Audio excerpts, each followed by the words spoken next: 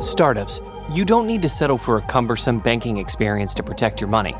Mercury offers banking and credit cards with effortless experience, giving ambitious companies greater precision, control, and focus without compromising security.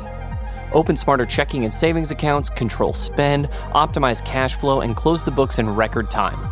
Visit Mercury.com to join more than 100,000 startups that trust Mercury with their finances and to help them perform at their highest level. Support for the show comes from Indeed. If you need to hire, you may need Indeed. Indeed is a matching and hiring platform with over 350 million global monthly visitors, according to Indeed data, and a matching engine that helps you find quality candidates fast. Listeners of this show can get a $75 sponsored job credit to get your jobs more visibility at Indeed.com/podcast. Just go to Indeed.com/podcast right now and say you heard about Indeed on this podcast. Indeed.com/podcast. Terms and conditions apply. Need to hire? You need Indeed. Hi, I'm Kara Swisher, editor-at-large of Recode. You may know me as someone who finally saved up enough money to buy a new house in San Francisco. It's a 3-square-foot house made of Legos, but in my spare time, I'm just a reporter, and you're listening to Recode Decode, a podcast about power change and the people you need to know around tech and beyond. We're part of the Vox Media Podcast Network. Today, in the red chair, is Connor Doherty, an economics and housing reporter for the New York Times. He's the author of a new book about economic inequality called Golden Gates, Fighting for Housing in America. It explains the causes and effects of the housing crisis in San Francisco and asks if this city is really the model for the future of the country. Connor, welcome to Recode Decode. Thank you so much for having me. So we know each other. Yes. You've been covering a topic that's not near and dear to my heart, but something I'm super interested in. And there's lots of ways we're going to go here. But let's start first about how you decided to do this. You've been working at the Times doing a lot of different things, correct? You hadn't been covering this. I was originally hired. So I covered housing for 10 years for the Wall Street Journal, economics and housing. And I was hired to cover Google. I remember. At the Times, and I did that for maybe all of 18 months. I probably shouldn't say this, but I was not the best corporate reporter. I was really proud of some of my stories, but I was never so great at getting super deep inside the company. And I liked covering... Why did you want to cover Google? That was because Google, we'll talk about Google and its impact. Since you have no tolerance for evasion, I just wanted to get a job at the Times, and they offered me that job. So, I mean, I was excited. When I took the job, I thought to myself, this will be something totally new. Let's dive into it. And I was out in the Bay Area. I'd been in New York for 10 years. And I thought to myself, and this is a great segue into housing, okay, I'm here now. If you want to be a reporter in this place, you got to get in to the company town. So I thought that would be a great way to do it. And it did lead me to housing and all this other stuff. Right, because Google is related to housing. And actually, oddly enough, you may or may not know this, how interested they are in housing, and office and commuting and things like that. It's a big interest of, I think, more Sergey than Larry, which is interesting. I've had many, many discussions with him about commuting and bicycles. I remember when he first dropped all the bicycles and a livable city. So it's interesting, though many people blame them for it. We'll get into that in a second. I will say, for what it's worth, when I covered Google, I tried to interview Larry. Of course, never was successful, but I did corner him at events a couple times. And he always blew me off, and I asked him about different tech topics, and he always gave me that I'm bored look he gives you. But the one time I did ask him a housing question, he just lit up and got very into it. It was the one time I asked him a question, and he looked at me and really engaged and gave a long answer. So I did find that indicative of... They've always been thinking about that, what headquarters are. And in fact, in the headquarters, they used to have 9 different office types. They had a Quonset hut at one point in the early days. People don't recall that, but they really have been. That said, they've been sort of linked to the problem in San Francisco, So talk about why you decided to do this. Obviously, housing is an enormous issue around this country. We had the housing crisis that we had, the controversy. But in San Francisco, it's a particularly unusual situation, or maybe it isn't. Why don't you describe it? I think it's particularly unusual in that it's the worst version of something every city has. But one of the things I've struggled with the book is, I almost struggled, but a lot of people want to see San Francisco as this truly exceptional, anomalous place, and it's not. It's just a version of it's an early and amplified version of something that is happening everywhere. I mean, I did travel pretty extensively for the book. Went to Minneapolis, Boston, Vancouver, British Columbia, a couple other places that had the same basic problem. And aside from the magnitude and the political culture, it was the same. So I think San Francisco I really do believe it is an early look at the nation's future. And when I say San Francisco, I obviously mean the whole greater Bay Area. The mega cities, yes. the bigger cities, because I think one of the demographic trends is obviously bigger cities and how we cope with those, how we cope with most people living in them. So paint San Francisco's picture. This is a city that, now let's be clear, it has limited space. Now, you talked about enormous amounts of space. It has just what it has. The city of San Francisco only does, but I mean, obviously the Bay Area. Outlying area. Yeah. Mm-hmm. So my short origin story, which I think your listeners will like, is that I was covering Google and I was talking to Jeremy Stoppelman about which He's the CEO of Yelp. The CEO of Yelp, about what his favorite topic is, which is how much he hates Google and how much the government should be intervening, doing antitrust enforcement and all that. And at the end of the interview, I often try to leave a couple minutes for some random question to sort of see if I could keep my story ideas going. I asked him, I said, well, I heard you're into housing and you're interested in this horrible housing crisis we have. And he told me, I've given a bunch of money to this woman. Her name is Sonia Childs. She's a little kooky. She runs this group called BARF, the Bay Area Renters Federation. And I thought, that's odd. Here's this guy who obviously had quite a lot of money. If he really wanted to get involved in local politics in a traditional way, he's got more than enough money to do that. Mm-hmm. CEO of a publicly traded company. And also, as I'm sure you know, Jeremy, he's not like one of these talking about singularity all the time. No. He's a very serious guy. And straight and narrow kind of guy.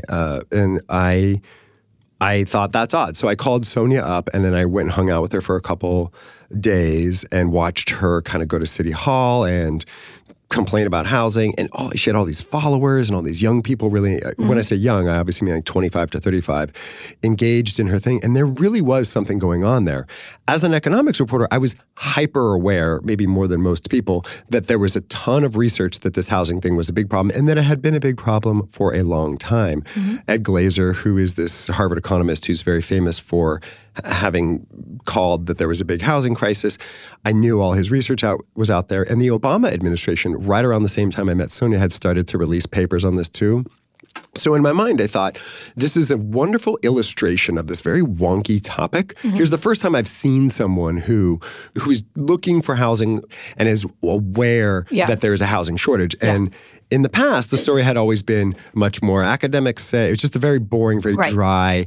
Right. So I latched onto that YIMBY story mostly because Yes in My Backyard. Yes in My Backyard, because it was a great way to illustrate basically academic research. And that led me, of course, to a million other things. The idea is, YIMBY is this yes in my backyard. A very famous word is NIMBY, which is not in my backyard. Yes. Don't build here. Don't do density building. And for those who don't know San Francisco, there is hardly any density building. It's the lowest profile city, one of them that I've ever seen. Maybe some European cities, but they're denser actually, and they have better public transportation throughout. But there's not a lot of housing. There's not enough housing. And throughout California, that's an issue. I think it was, 33 million housing units? Is that correct? Or 35 million? What was it? I don't actually know the answer. I do know that California has less per capita housing than any other state besides Utah. Mm-hmm. And that's actually an anomaly because Utah has much larger families. Right. So it really is the worst. So what it is that you don't have enough housing. And then at the same time, you had this congregation of very wealthy people wanting to live in cities. And there's a demographic trend towards young people wanting to stay in cities versus fleeing to the suburbs, which had been happening for years. So it's a return, essentially, of people with lots and lots of money. Then there was the tech money, and we'll get into that in a second. So you had a situation that was sort of ripe for what happened. So explain what happened. So you had these YIMBY people saying, we got to build here. And you have this group of local San Francisco people, often wealthy people, who don't want you to build and keep it as adorable as it is. San Francisco, for all its history, and I've read a lot of history about the place and California generally, it's always is perfect. People show up and the version that they see when they show up is perfect. Mm-hmm. And I think that that's certainly part of the place. As you well know, the actual city of San Francisco had started to become much more of a tech hub than it had ever been. Mm-hmm. Companies like Salesforce and Twitter and other companies and Uber were actually being located the city of San Francisco. This, of course, led to the tech buses because, sort of the opposite, meaning that the companies that were down in the valley were sending buses up to get people who wanted to... Explain these buses for those. Yes, they're these large double-decker buses with Darth Vader tinted windows, and you see these.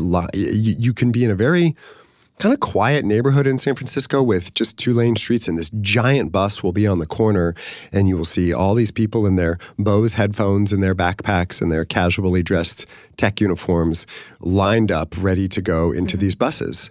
And this became a galvanizing moment for the city because it really looked like a 2-tier system. Here was these, the San Francisco public transit is not terribly good, and here are these people, and of course, on top of that, you read all these stories. Oh, they get amazing health care and free food and child care at work and all the gyms and all these things. And here are these amazing buses. And I think that I talk about this a little bit in the book. I think this started creating the perception about people is that these people do not have a stake in this city. They come here, they use it as a vessel, but they aren't particularly worried about its public systems. They do not have a kind of common good in it. And at the same time, if you recall, there was also this somewhat famous viral video where a bunch of employees of some company, I forget, had reserved a soccer field and got into a big fight with the Latino kids in the Mission who had used that soccer field for years and years and years. And it became this very intellectual argument where the tech guys were like, we reserved this online, and the young guy was saying, we play here every Saturday. There's no reserving. So I think that there was this, fairly or unfairly, there was this reckoning over the idea that tech people were coming and erecting their own systems that existed separately that were from better. Yeah, and that they felt were better. The buses solved the problem. Yeah, and I obviously understand where the company's coming from. They're like, we need people. They are up there. We're going to send buses to get them. Right. It's not our fault that this city does not have this region does not have great public transit. And they're growing so fast. I mean, look how many people. Right, and we'll bypass them with our better, including they were thinking about hydrofoils. There was all kinds of stuff. Oh, God, yeah. There was, I think they did actually run a couple boats just as a test run a couple times. So transportation is obviously a huge problem, and it's a huge problem that everybody in that region is experiencing. And I think that it led to a lot of resentment that they're not trying to solve this problem for the region the way that public goods or the subway or any other previous large companies would. And they're trying to solve it for themselves only. And I think that became a very galvanizing. On top of that was obviously there were a number of studies about this, that everywhere they created a tech bus stop, the rents would go up. Mm-hmm. Now, this is where the YIMBY thing comes in. Yes, in my backyard. Sonia, who's not from the tech industry, she was a high school teacher, but the tech industry quickly latched onto her. And I don't just mean Jeremy, I mean, all the people who would show up to meetings with her were tended to be 25-year-old engineers, that sort of thing. She showed up and said, this is not a tech problem. This is a housing problem. You created all these jobs. All these people want to come here. If you recall, I mean, the rest of the country was still recovering from the Great Recession at that time. So I think unemployment was still quite high nationally, and good employment was still quite low. That remains low. So all these people were coming to the Bay Area, and in her mind, because she's from Philadelphia, which if you've ever been to Philadelphia, it's a lovely city, but there are still some pretty depressed parts of it. Yes, and I was born in Philadelphia. So it has entire blocks of empty property. Mm-hmm. She said, look, this is a housing problem, not a tech problem. And I think that the tech industry really glommed onto that because her, and we can talk about this because you said you wanted to, Kim Mai Cutler, a woman at TechCrunch who's now at Initialized Capital, she wrote this piece called How Burrowing Owls Lead to Vomiting Anarchists that was all about the tech bus protests, and the essential gist of the piece was this is not a bus problem, this is a housing problem. Mm-hmm. So there was all this kind of, let's call it backlash. And I think that a lot of the people in the tech industry glommed onto this, partly because these were people saying, this is not your fault. And they got very into history and very into economics, reading about the housing shortage, reading about how the Bay Area has this long history of NIMBYism. And I think what happened was people in the tech industry loved this topic, partly because it was true. So I should say the research, the Bay Area does have a housing problem, but also because this was a group of people, a movement, an ideology that was saying, this is not your fault. Right. This is the region's fault for having bad public policy. I think we've gotten to a more nuanced conversation, but when we're talking about the origins at the beginning, I really think partly it was people were very attracted to this idea that here is a group that has absolved us of guilt for merely coming here. And I truly sympathize with some of those people. You're, 22 years old, you go to college for computer science, you work very hard in these mathy classes while all your friends are writing papers about, some easy topic and getting high and writing. I'm joking, but I was a STEM major, and it is much harder. I was a physical chemistry major. And they moved to San Francisco for a good job, and wherever they're from, I met this one guy. He was from some tiny little town in Kansas, and he was like, well, San Francisco sounds like a great place, and you read all this romance, and then everyone hates you merely for showing up. And I think it's hard for people who are and you have to underscore, there are signs all over the place. There's all kinds of text scum was stenciled on all over the place. Yeah, and I think I understand why there was a backlash, because it's not fair either. All right, well, let's talk about what it had the impact, and then we'll get into the bigger problem, which I think you talk about quite eloquently in this book. So I should say, the book kind of follows the arc of one of the arcs, there's many arcs in the book, follows Sonia and this rise and this YIMBY thing, and it became very, very powerful, and kind of looks at how it began at that origin, which I was there for, and then by the end they're running for office and they got tons of money. CZI has given them a lot of money. All right, so we're here with Connor Doherty. He's written a book called Golden Gates, Fighting for the Housing in America. It's about San Francisco, but it's about our country, and we'll talk about that larger issue when we get back. Startups. You don't need to settle for a cumbersome banking experience to protect your money. Mercury offers banking and credit cards with effortless experience, giving ambitious companies greater precision, control, and focus without compromising security. Open smarter checking and savings accounts, control spend, optimize cash flow, and close the books in record time. Visit Mercury.com to join more than 100,000 startups that trust Mercury with their finances and to help them perform at their highest level. Support for this show comes from Indeed. Imagine the perfect employee. Let's call her Jackie. Jackie is professional yet relaxed, punctual, friendly, meets deadlines, and just makes your job easier overall. But the search for Jackie can be long and tedious, especially when you have so many other things on your plate. Indeed wants to help you find your next Jackie. Indeed is your matching and hiring platform with over 350 million global monthly visitors, according to Indeed data, and a matching engine that helps you find quality candidates fast. They leverage over 140 million qualifications and preferences every day, so their matching engine is constantly learning from your preferences. That means they can better connect you with your Jackie. And listeners of this show can get a $75 sponsored job credit to get your jobs more visibility at Indeed.com/podcast. Just go to Indeed.com/podcast right now and say you heard about Indeed on this podcast. Indeed.com/podcast. Terms and conditions apply. Need to hire? You need Indeed. We're here with Connor Doherty. He's the author of Golden Gates, Fighting for Housing in America. He's also a New York Times reporter covering income inequality and housing around the Bay Area, but around the country too.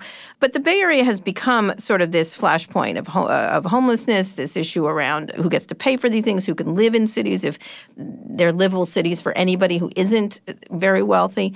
So let's paint the picture. So you have the tech people coming in. The rents do go up, and they move and renovate and buy. Anyone who's bought a house in San Francisco knows the process is shocking in terms of when I bought a house here in D.C., I was sort of amazed by the ease of it. And they have a housing issue here, and it was sort of, at one point I'm like, I'll take 3 or something because it's so crazy. It's such a crazy thing that you're used to in San Francisco.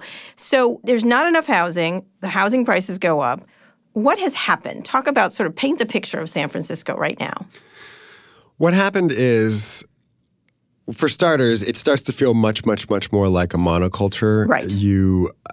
So there was a great article in the San Francisco Chronicle that I think the headline was "The Graying of San Francisco," and you can see as people buy these homes, they paint them. I think it's called gentrification gray. And San Francisco is known for having these lovely, colorful homes, yes. And suddenly there are these gray homes. On top of that, just the prices go up to levels you cannot imagine. Mm-hmm. On top of that, there were a number of things. There, of course, were some very, very public evictions. There was a thing in San Francisco, in all of California, called Ellis Act evictions, which is when someone buys a place that a tenant lives in and tells them, you have to leave because I'm just going to move in. Mm-hmm. This started to become a way to create condos. So people would buy what were effectively apartment buildings and say, I'm going to move in, but then they didn't really move in. They flipped them to condos. And so across the city, you started to see the influx of wealth, a wealth that kind of lived on its own. Because if you think about it, the actual number of people who work in tech is still not, in San Francisco, is still not that high. It's like 7 or 8% or something. But the influence it has on the city, and specifically its real estate prices, is way outsized. I think it's like 40 or 50% of the people who are buying homes in San Francisco are from tech, but the actual employment is not that high. Right. On top of that, the homeless problem, which is always, it should be said, has always been a problem since the 80s has been a problem in San Francisco. But it just got so much worse. So talk about how that happened, because there was a discernible shift in the way San Francisco homeless just exploded. And I've lived there for 20-some years. And the shift was dramatic and quickly, even though there was always a homeless problem. It became something much more significant. And, of course, it's gotten nationwide and worldwide attention. Yeah, and it's just a simple cascading effect. You have the home prices go up and everyone moves down a notch. So I'll give you an anecdote from the book. I followed a family in Redwood City as they were displaced by a landlord. So this was a 15-year-old girl. Her mom is who does elder care, cleans houses, and moonlights as a janitor. So she's the woman who takes care of your grandma, the woman who cleans your house under the table, and then the woman who comes in and empties a trash can as you are leaving your office. So this woman, they got an $800 rent increase. The guy bought the building, gave them an $800 rent increase. So they all organize to fight this rent increase. It goes on for a couple months. Spoiler, they don't win. They do get a buyout. So then I went back. So they move out. I went back. Who moves in? Of course, throughout the fight and the process, people say, somebody from Facebook's going to move in. This is the only people who could afford this. I go in. It's another Latino family with almost the exact same job profile. The sons worked construction and the mom did house cleaning and some other things. But they had just stuffed like 8 people into this place that used to have 4. So across the housing spectrum, you see people crowding in. You see tons of tech people crowding into higher end apartments. And so there's this cascading effect. And the people at the very, very, very, very bottom are pushed out and they just go to the streets. And I think I think it's pure and simple that there's a lot more people. They are much, much more willing to crowd into places and kind of bulk up to compete to meet the higher rents. And the people at the very bottom, I should note, homeless people, this is not universally true, but it is largely true. I've spent a lot of time with homeless people. They often do not have the greatest bonds. Their family ties are not super strong. They don't seem to have the best community or friends. And so those are the people who get pushed out. And obviously, there's a large degree of mental health and drug addiction problems amongst homeless people, but that does not explain it. The price explains it because there are, of course, lots of people struggling with substance abuse problems and mental difficulties all around the country, and they don't have horrific homeless problems all around the country. All right. One of the things you write is, what this suggests is the real solution will have to be sociological, which I thought this was a great part. It was in the excerpt you had. It was a great part of the book. People have to realize that homelessness is connected to housing prices. They have to accept it's hypocritical to say you don't like density but are worried about climate change. They have to internalize the lesson if they want their children to have a stable financial future. They're going to have to make space. They're going to have to change. It's interesting, the reaction to homelessness in San Francisco. It's changed the nature of the city. It's changed the relationship between people. Talk a little bit about that, because you spend a lot of time trying really hard not to be angry at us as a citizen, at the same time to be empathetic to the people living in the street, and to avoid feelings of hopelessness, because that's what it sometimes feels like when you're walking in San Francisco, is like, what can we do? Is there a solution? I totally agree with you. It's this sense of dread as you walk through the city and you feel like a horrible person all the time.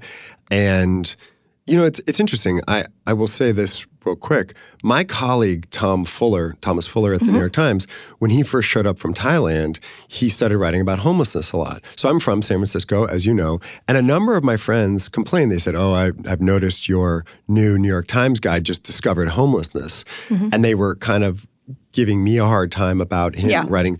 And I said, well, maybe shame on us for thinking this was normal. I think he's doing absolutely a good job showing up and saying, this is insane. So I think you do start to think, oh, this is just normal. And the fact that you accept it is kind of shameful in itself. I should say I was certainly guilty amongst the number of people who accepted it. I think that there is this feeling of hopelessness because you don't know what to do. Do I give $1 to somebody? Is that going to help? Do I give money to St. Anthony's? That obviously helps. It's a wonderful organization that is a soup kitchen.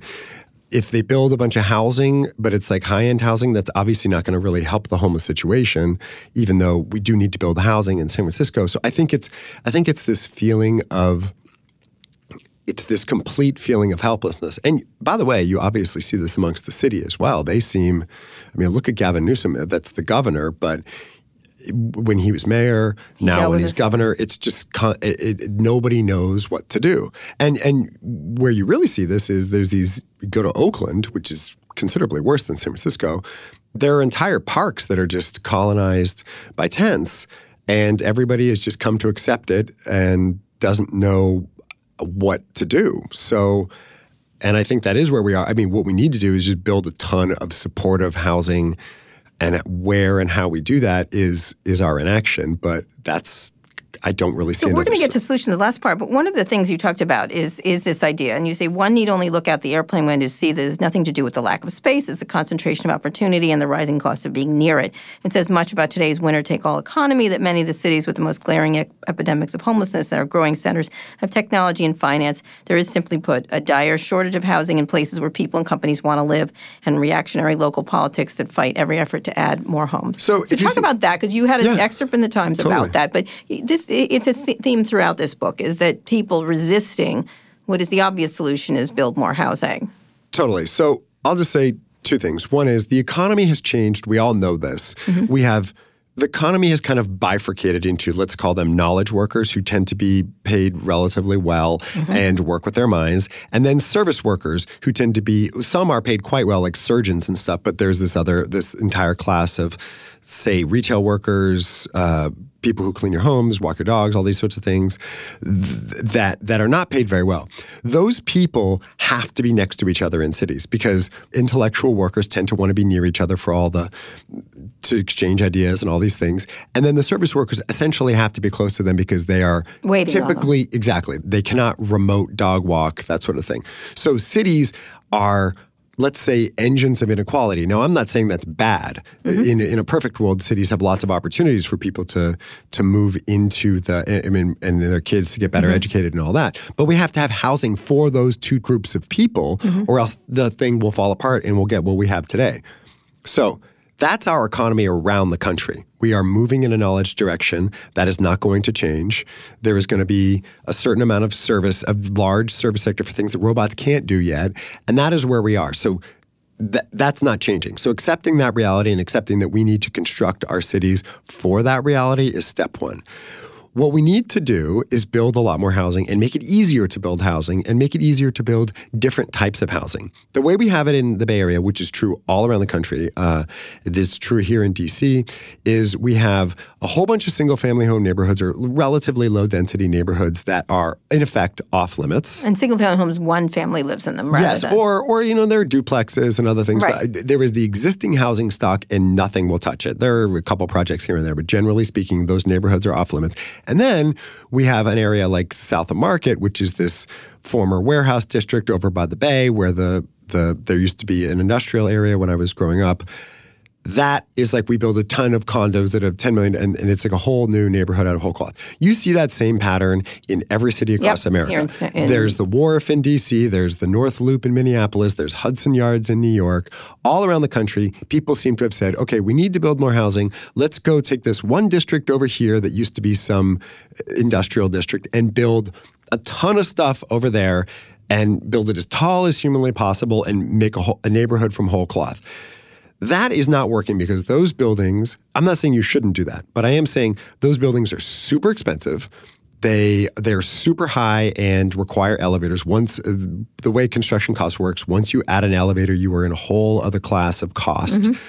But what they call the missing middle housing, which is housing that is middle-sized, but also for middle-income people, that housing is essentially is not allowed. You can't build a ton of duplexes, row homes. I mean, go to places like Philadelphia or Baltimore where you see, it doesn't look super attractive right now, but where you see that they had lots of housing and affordable housing. It's not high rises everywhere. It's these dense kind of 3- and 4-story places. Mm-hmm. That is what we don't allow right now. One of the images I always think of when I actually asked at one point if this could be the cover of the book, but they didn't like it for some reason, is if you go look at this famous picture that everybody who's listening and people around the world know, it's the picture of the Painted Ladies. The Painted Ladies are these, as everyone knows, they are the opening of Full House. They are these, I think it's 5 or 6 homes that are in a row, and these beautiful single-family homes, and you can see the San Francisco skyline now dominated by the Salesforce Tower behind it, and it's on Alamos Grand. It's this beautiful park, and it goes down a hill. When you look at that picture, which was, again, the opening of the credits of Full House, you see these 5 wonderful, beautiful, relatively squat homes. If you go, as you know, if you go— I know just where you're going. Exactly. If you go to and actually look in real life at that picture, there is like a 10-story apartment. I mean, it's about 7 stories. There's 5, 6 stories. Mm-hmm. There's a giant apartment building butting up against the topmost Painted Lady. That is always cropped out of the picture because that's what we don't want to see. It doesn't fit our idealized view of things, or I don't know what the reason is, but that is always cropped out of the picture.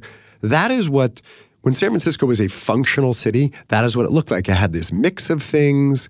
The neighborhoods had a lot of different kinds of types of housing and a lot of different types of people, because the person who can live in a 2-story, lovely Painted Lady home is different than the person who can live in an apartment building right next to it. Right. But those people are linked through the economy, through different kinds of jobs, and like I just said. Living next to each other. Living near each other. The other part you're leaving out is Alamos Square is a huge homeless population lives there and moves around it because the police keep trying to move people, which is also another picture when you're there. Exactly. When tourists are there, they're always sort of like, what is happening here? I'm trying to take this beautiful shot of San Francisco, and there's tents and things like that, which again are moved daily. So we could talk forever about the policy stuff and how we could start going through an alphabet soup of acronyms, the California Environmental Quality Act and NIMBYism, is it too hard, and blah, blah, blah, blah, blah, right?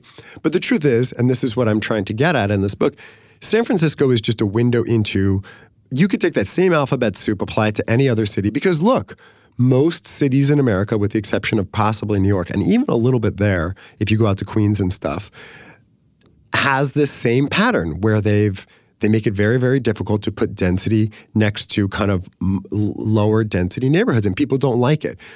That problem that we make it very difficult to build where people already live is what gives us sprawl. It's what gives us freeways to or I guess not to nowhere, but to the next suburb. It gives us all these other things. And it was funny, I was talking to an economist, or historian rather, for the book, and he said sprawl is a political contradiction because Meaning? Well, what he means is it is something everybody hates, and yet it also contains the conditions that makes it almost impossible to stop, because people, as much as people hate sprawl, they would almost rather create sprawl than solve it, which would mean building where they live. Right, where they are. And so we're sort of stuck in this thing. If we're going to solve climate change, if we're going to address all these big problems, we have a bifurcated society, housing that costs too much, emissions that are a third of them are people driving or transportation. Right. We're going to have to start basically addressing that people are going to have to live closer together and that our cities are going to have to be a little bit more compact. All right, we're going to talk about that when we get back, because one of the important things to keep in mind is they're systemic. And that's the issue that I think a lot of people don't get, that housing has everything to do with climate change, which you were talking about, which has everything to do with sociological issues and drug addiction and way of life, and creates these cities that are homogeneous and aren't as interesting as they used to be, or maybe they never were. We're here with Connor Doherty, the author of Golden Gates, Fighting for Housing in America. He's also a New York Times reporter who covers these issues. Businesses of all sizes count on IT heroes to save the day every day.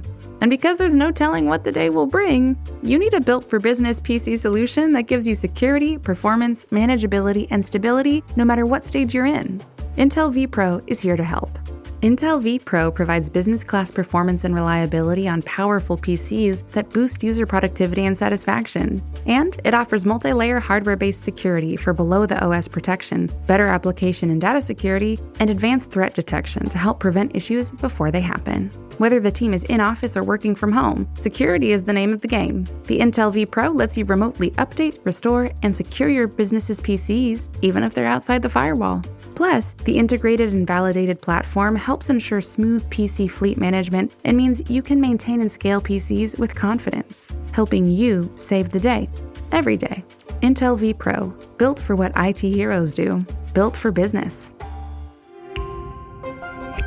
No product can be absolutely secure. Learn more at intel.com/ITheroes.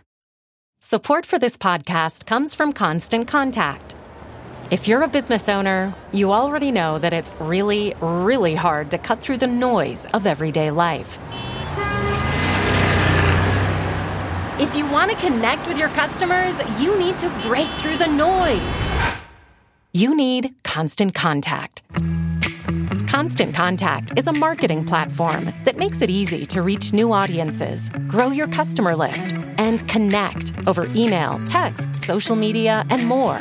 Whether you're a marketing guru or just learning the ropes, Constant Contact offers writing assistance tools and automation features that make it simple to say the right thing at the right time.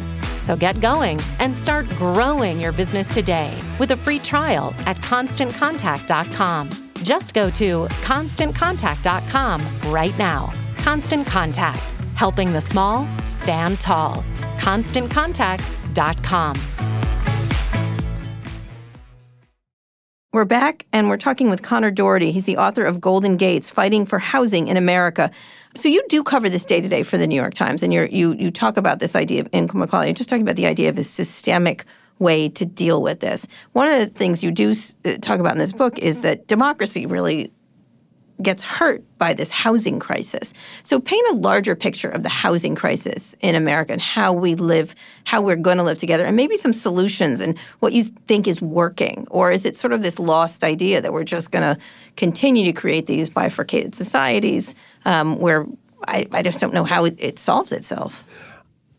So there's a lot of different things we could talk about with income inequality and stuff. But I think the best way to solve income inequality, this is not the same against programs or all this sort of, but I think the best way to solve income inequality is to make it possible for people to live near a place where they can get a great education, a place where they can live in a thriving economy with lots of different kinds of jobs, a place where they can get on the escalators to success, which are these tech companies. These knowledge companies are the industrial powerhouses of our time. And just as your chances of making it further in life were enhanced by being near a manufacturing company in the 40s and 50s, being in Detroit or one of these places that was building manufactured goods, these are now our industrial powerhouses, and you need to be near them.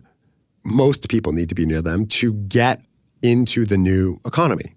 Well, let's talk about solutions, because one of the things, Scott Wiener, who's my representative, I live in the Castro, San Francisco, or was my representative. Now he's he's your state senator. State senator, right. He's the state senator for the entire city of San Francisco. By the way, I should note, California State, a lot of people don't know this, California state senators represent more people than members of the U.S. House of Representatives. Oh, yeah, we know that. That's another system. It's kind of crazy. It's like a million people. He's got more people than Nancy Pelosi. So he was my local, he was on the city council, and then now he's in the state. He had a bill that just failed. So talk about that. So this bill was called SB 50, and it got a ton of attention nationally. And He's tried many times. He and I have talked about it. He's going to try again, I'm sure.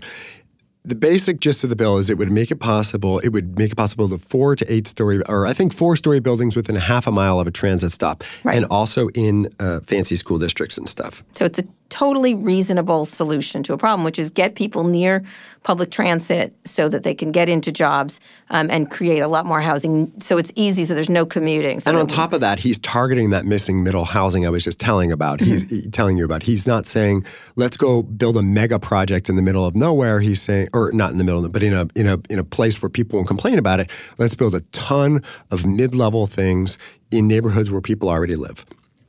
And this bill, people went berserk. And what was fascinating about the bill, and this is something I spent a lot of time thinking about in the book, is that, and it all kind of came to a head in the bill, is that there's two main groups that oppose a lot of efforts to basically deregulate housing in cities. They are neighborhoods worried about gentrification, and they are kind of low-density neighborhoods worried about their views and neighborhood character and property values. So it's rich people and poor people. Rich people, and let's call them middle-class people. But and that alliance, sometimes explicit and sometimes implicit, is very, very, very powerful. It's powerful for a couple reasons. It's powerful because it allows rich people to basically claim the mantle of gentrification when they're opposing a bill, which in California, where people have a high sensitivity to appearing woke, is important. On top of that, it's just a large number of people and a large number of representatives kind of coming together. I understand, and I put that as politics. He's going to have to figure that out. But I think what the difficulty shows is that people don't, and we've seen this throughout our society, people don't have a faith in the future. People don't believe that the basic problem with SB 50 is that people simply don't believe it would work. Mm-hmm. I truly think that more than any one issue we could identify in the bill, I think people really think all this is going to lead to is a bunch of developers building a bunch of different type of stuff, and we're going to get more of the same. We're going to get more tech buses, more monoculture, more. And I don't, for what it's worth, think that's the case. Mm-hmm. But it doesn't matter what I think. I just don't think people believe that it would work, and that's the problem. So what some of the solutions being proposed is the state take over local and decision making. You're now seeing all the Democratic presidential candidates have released housing plans where they have some kind of zoning component in it. So we're now even seeing, not that this is imminent or anything, but we're now even seeing people contemplating the federal government taking over, or having a role. So, this is what always happens. Whenever a level of government can't figure out a problem, people kick it up a notch and say, let's have a higher power figure it out, because the more you spread it out. Well, one of the shifts was local decision making on the ground in areas they know best was pushed locally for totally. many years. And you will hear local mayors say, we don't want more growth. Mm-hmm. We don't want more people. They will flat out say that. I don't think you'd ever hear a governor say that, because the jobs and prosperity are just so much more part of their calling card.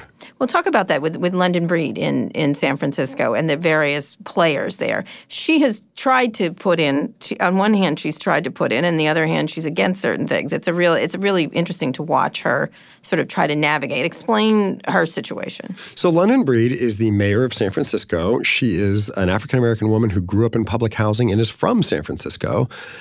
She has kind of embraced this mantle of development, and she's actually now pushing a ballot measure, which we, of course, have a lot of those in California. But basically, she will put in front of voters a thing that would make it would speed, without getting into the details. It would take the development process from, say, 2 or 3 years, and sometimes quite a bit longer, to, like, say, 6 months. If you proposed a development on a parcel and it didn't require any changes or height variations or anything like that, you could just do it. And that would probably speed up development quite a lot. We'll see if it makes the ballot and has voters. But so she's essentially trying to end run the Board of Supervisors. She's trying to go around her legislator to just say, let's just make law through the voters, because she's so frustrated with her own board kind of stymieing her at every Which I think pass. People don't realize in San Francisco, the mayor has a lot less power than mayors of other cities, and the board tends to run everything. Yes. Well, yeah, totally. And I think that there's a level of exhaustion right now with process, and she seems to be, you see this everywhere, right? Like SB 50 and all these things in 3 times Scott Wiener has pushed versions of this bill. When it failed, the second after it failed, the president of the Senate, Tony Atkins, says, we're going to pass something like this by the end of this year, so you guys better get ready. You know, so all around, there is a level of exhaustion right now in California with inaction. So I think that, and Governor Gavin Newsom, who has traditionally been this guy who shows up with a laundry list of things, I'm going to solve healthcare, I'm going to solve this, I'm going to solve. His last State of State speech, which was just last week, he did nothing but talk about homelessness and housing. So you were starting to see people at least recognize, okay, this is the only problem that we should be focused on in this state right now, because all of our other problems come from it. Emanate from this. I mean, California has some of the highest wages in the country. It has way outpaced the nation in every economic metric, and it has the highest poverty rate when you adjust for the cost of housing. So we have basically created poverty from an economy that should be like a beacon for the nation. Right. So you asked what's working. I want to talk about what's working, but explain that, because now Republicans, especially Donald Trump, have focused in on it. Yeah. So comment on that. Some of what Donald Trump is doing is just mean-spirited and let's call it trolling. That's a surprise. Right? Wow. So a lot of what they're doing, some of that is trolling, and you'll see Tucker Carlson and all these. But a lot of what the kind of more conservative side is saying is that some of these liberal good intentions have gone. There is some truth in that, and I think it annoys people that there is some truth in it, because take environmentalism. There's this kind of like 1970s notion of environmentalism that environmentalism means great parks down the street from you and a place to walk your dog and that sort of thing. But that's not necessarily green if you're worried about climate change. And it's not green if you're worried about sprawl. It's not, right? And I think sometimes it is absolutely a fair thing to say, has that gone too far? And is that focused on the wrong things? When that comes out of the mouth of a person like Scott Wiener, people don't love it, but I guess they kind of accept it because he's this, anti-death penalty, raise every tax gay man who marches in the bondage parade in San Francisco, right? So, but when it comes out of the mouth of Donald Trump or someone from his administration, they don't want to hear it. But that's just. But there is some truth to this idea that California has dug itself deeper into this problem than it would otherwise be. And I think that at some point we do have to reconcile with that. And it's not like anybody in the Trump administration seems to have thought this through super deeply. So I think dismissing some of their critiques is completely appropriate.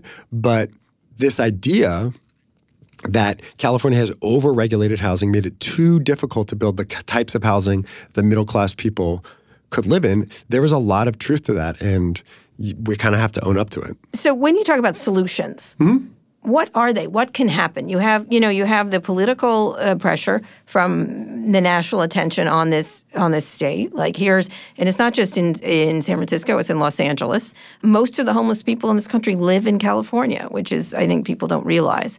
The great majority of them. Half of the unsheltered homeless, which is people who are straight up outside in their cars, under bridges, or on the sidewalk. Half, about 100,000 of the 200,000, are in California. And that is because not just weather, but other... It is because it costs a lot to live in California, pure and simple. Everything I've ever seen says that homelessness is heavily tied to the cost of housing. Again, it's not to say drug addiction and these other things don't play into it, but those are just things that make it difficult for someone to hold down a job or otherwise get a toehold in a place. The cost of housing ends up being the main variable because, like I said, they have people with mental difficulties and drug problems everywhere. So when you're thinking about solutions, what if you could wave your wand, if you could do anything, or if there's a person that you covered that you think is the right way, tell me about it. If I could wave my wand, I would make it much easier to build housing and build different types of housing, and I would come up with some sort of gigantic federal program, one that had the word trillion in it, and start to provide a huge subsidy program for people who truly cannot afford what the market is currently building. There has not been some time. So one reason people in the anti-gentrification camp do not like new housing is that it tends to be more expensive than, and so they worry that it will make housing next to it expensive as well. There's very little evidence that that's true. Nevertheless, that's the fear. But there was not some time when we built lots of brand new, lovely housing and it was affordable for everybody. It has mostly been the case that the way we create affordable housing is we build a lot of housing, it gets older, and it moves down the income scale. We stopped doing that. We haven't done... It's actually the opposite. People are now moving back into those areas. So we did not build enough housing, so we're in a deep hole. We have to get out of that hole. While we are getting out of that hole, we are going to have to make housing more affordable for people who can't afford it. And this isn't just... there's all sorts of reasons to do this. When I was following that family as they were being displaced by this $800 rent increase, that daughter... a 15-year-old girl, she lost a month of school. She was completely stressed, unable to function in any way. The heartbreak and the trauma that they had for the year after the eviction was crippling. So if I had lost them, I had two parents who helped me with my homework and everything like that. If I had lost a month of school, it might have been difficult to catch up. I can't even imagine. No, the repercussions are massive. And those are repercussions that we will feel for many, many, many years, possibly generations. So stabilizing people in their home is imperative. Right now, the popular solution is rent control. That is a solution that a lot of economists have some problems with, but I don't know what to say other than that is the main solution that is there for people. And unless we pass some gigantic tax program, which probably would be the smarter way to do it, that is one of the things we're going to have to engage. Or it doesn't matter. That is the thing people are going to engage. It doesn't matter what I think. So if I could wave my magic wand, I would make it much easier to build housing, and I would enact a gigantic program at a federal level to help people who cannot afford what the market is currently building. Is there any tech solution? So one of the things that was actually very encouraged by was there was a guy I followed through the book, and he has started a factory, and this is happening in various different places, where they build buildings, really. It's not just like a house. They build apartments on an assembly line, and it's a remarkable thing. You go to this factory, and it's it's where they used to make submarine periscopes, so it's a very long factory in a naval base, old naval base on Mare Island, and in Vallejo. And it starts, and there's just this piece of plywood, and it comes up like a little conveyor belt type thing, and then it moves up to a dolly, and two guys are below putting in pipes and stuff that'll be the plumbing, and then somebody's up putting flooring, and it just goes in 22 steps. By the end, it's this apartment that you're walking around, and there's everything is there besides the water doesn't work. And then they drive this out on a truck to a site. They stack them together like Legos, and then they bolt them together. And it takes a couple more months to really make the building work, but they can actually put the whole building up in like a day. I was really encouraged by this because the main engine of prosperity for all of human existence has been making it easier to do work, whether it's animals pulling your plow or tractors or whatever else. And construction has been one of the least artisanal. Exactly. I call it artisanal. It is. It's one of the least productive industries. Yeah. And so we need to find a way to make it actually just much easier and faster to build just a building. So a decent building too, where you could have a lot of stuff, not cheap. And I should also say, one of the things I love, and I know you love this too because I've listened to your show, is when people start putting significant money and risk and gumption behind something that really is an audacious tech solution. It's not just another Twitter. It's one of the reasons, despite some of his personal kind of quirks, I love Elon Musk because I think if Tesla goes bankrupt and this is all for naught, we at least got a really great battery out of it. Right. I mean, like the world will have... He is audacious in a good way. The world will have gotten something out of that. And if all these investors... and if all these investors lose money, they will still have contributed something. And I think the same way about these housing companies, that they're putting a ton of money behind this big idea, and they will figure something out. And it's a great place to be tinkering because it's a place where we actually know that productivity is quite low. And if they can start to move that needle, it will have a tremendous benefit to the world. Agreed. I don't know that the world was having such a difficult time efficiently selling ads that we needed. I mean, I'm sure it has become more efficient, but it's like 1% more efficient, so I love it when I see people put real money behind ideas that seem more space-agey and oh no, there's a better way to build a house. Yeah, there is. I've spent a lot of time. I'm a real estate person, and when it comes out of the tech, when it comes out of the phone and into the real world, I think we all find it more imaginatively stimulating. That's what, and there are a lot of solutions. So finish up. If you had to pick, what's going to happen to each of the characters, give me two opposing characters who you think sort of exemplify this fight for housing. Sonia's obviously one of them. Yeah, it's funny. When I finished this book and I've been doing this tour, there's all these moments where you realize like, oh, wait, this is what the book is about, which you didn't like realize as you were writing it, which is kind of a terrifying feeling, but also something I've heard is common. You look at cities, and most of the landmass is single-family homes. That is the dominating political force. It is everyone must own a home. It is the dominating geographical force. It is the dominating cultural force. If we're going to change the politics, changing that dynamic is paramount.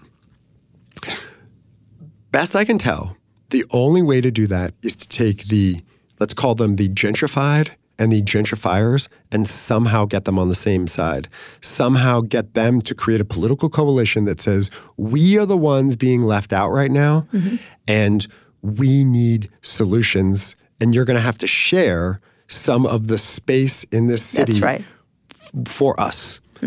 So when I think about two characters that are on the opposing sides of this, I think about Sonia and BARF and its associated the YIMBY movement, Yes in My Backyard, and its associated people, which tend to be younger tech people who do fine but are not rich by any means. And then I think about the people who are protesting them, gentrification, who are worried about that, who feel like they're being pushed out of the city. Somehow, those two groups need to find some kind of common cause.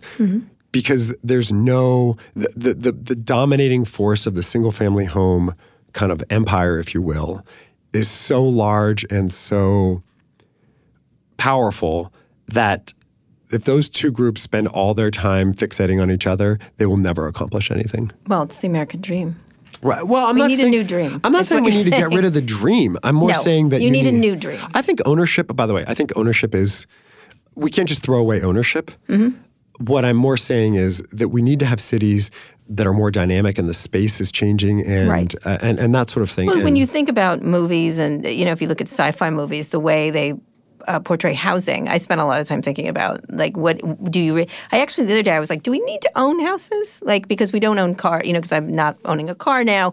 I rent a lot of stuff. And I was like, what about housing? Do we actually have to not just rent, but is there a different way to do renting? Like, that everybody doesn't need to own a home? Because now it's the wealth generator now for everybody. Well, what you've also seen, though, and I think this is why the tech industry was initially a little exhausted by this thing, is you have to kind of go mix it up in local politics at a very micro level. And I think for tech executives and this industry that is so global and so large and it crosses cultures, it's very hard for them to get revved up about, I'm going to go to the San Francisco Board of Supervisors and, or the Mountain View City Council, right? But you're actually starting to see that now. Patrick Collison, head of Stripe? Yes, the head of Stripe gave $1 million, or the Stripe, the company, gave $1 million to California YIMBY, which is a statewide organization. Jeremy, of course, gave all this money. You are actually starting to see these companies become very thoughtful and active, not as much as they could be, but about the places that they actually are. I think Jeff Bezos has done some stuff in Seattle. Controversial. And, but fine. I mean, I don't know that what people in Detroit did 1 million years ago was not controversial either. I mean, that is a fair point, Colin. Yeah, I just think, and by the way, I want to say one thing. A lot of times in San Francisco and in other cities, tech, but let's just focus on San Francisco for a moment, is portrayed as this invading outside force. It's this thing that Mark Zuckerberg, he moved here from Harvard and is imposing himself. That view could not be more wrong. This industry, or at least the conditions that created this industry, are at least a century old. They're probably longer. And it has been anchored in this region and has been the primary economic engine for that region for quite some time. Right. And when you look at that region, you see institutions, Stanford, the venture capital industry, Berkeley, Kepler's bookstore, which is a little bookstore in Menlo Park, where the counterculture met kind of the military-industrial complex. You take Kepler's, which is where the Grateful Dead, I think, met each other, but then also where a lot of kind of computer people hung out. You mix those two things, the kind of military-industrial complex and Park Research Lab and all that, and then you mix this kind of counterculture thing. You smash those things together. What do you get? You get Steve Jobs. And there are so many different impossible to replicate things in this region that are merging kind of this counterculture with this basically military spending, but now corporate spending. And that is what makes the place. Yep. And if it's a Frankenstein, it's our Frankenstein. And I think that people try to portray it as this outside thing, but it is our thing. That's exactly right. And I just feel like that is so missing. And you know what it is? It's kind of the mirror image. For years and years and years and years, decades, you would hear people say, oh, we're going to create the Silicon Valley in whatever, Youngstown, Ohio or something. Right. And it was impossible. Right. It's impossible because of all the things I just said. But the flip side is it's impossible to get rid of it as well. Right. It is our thing.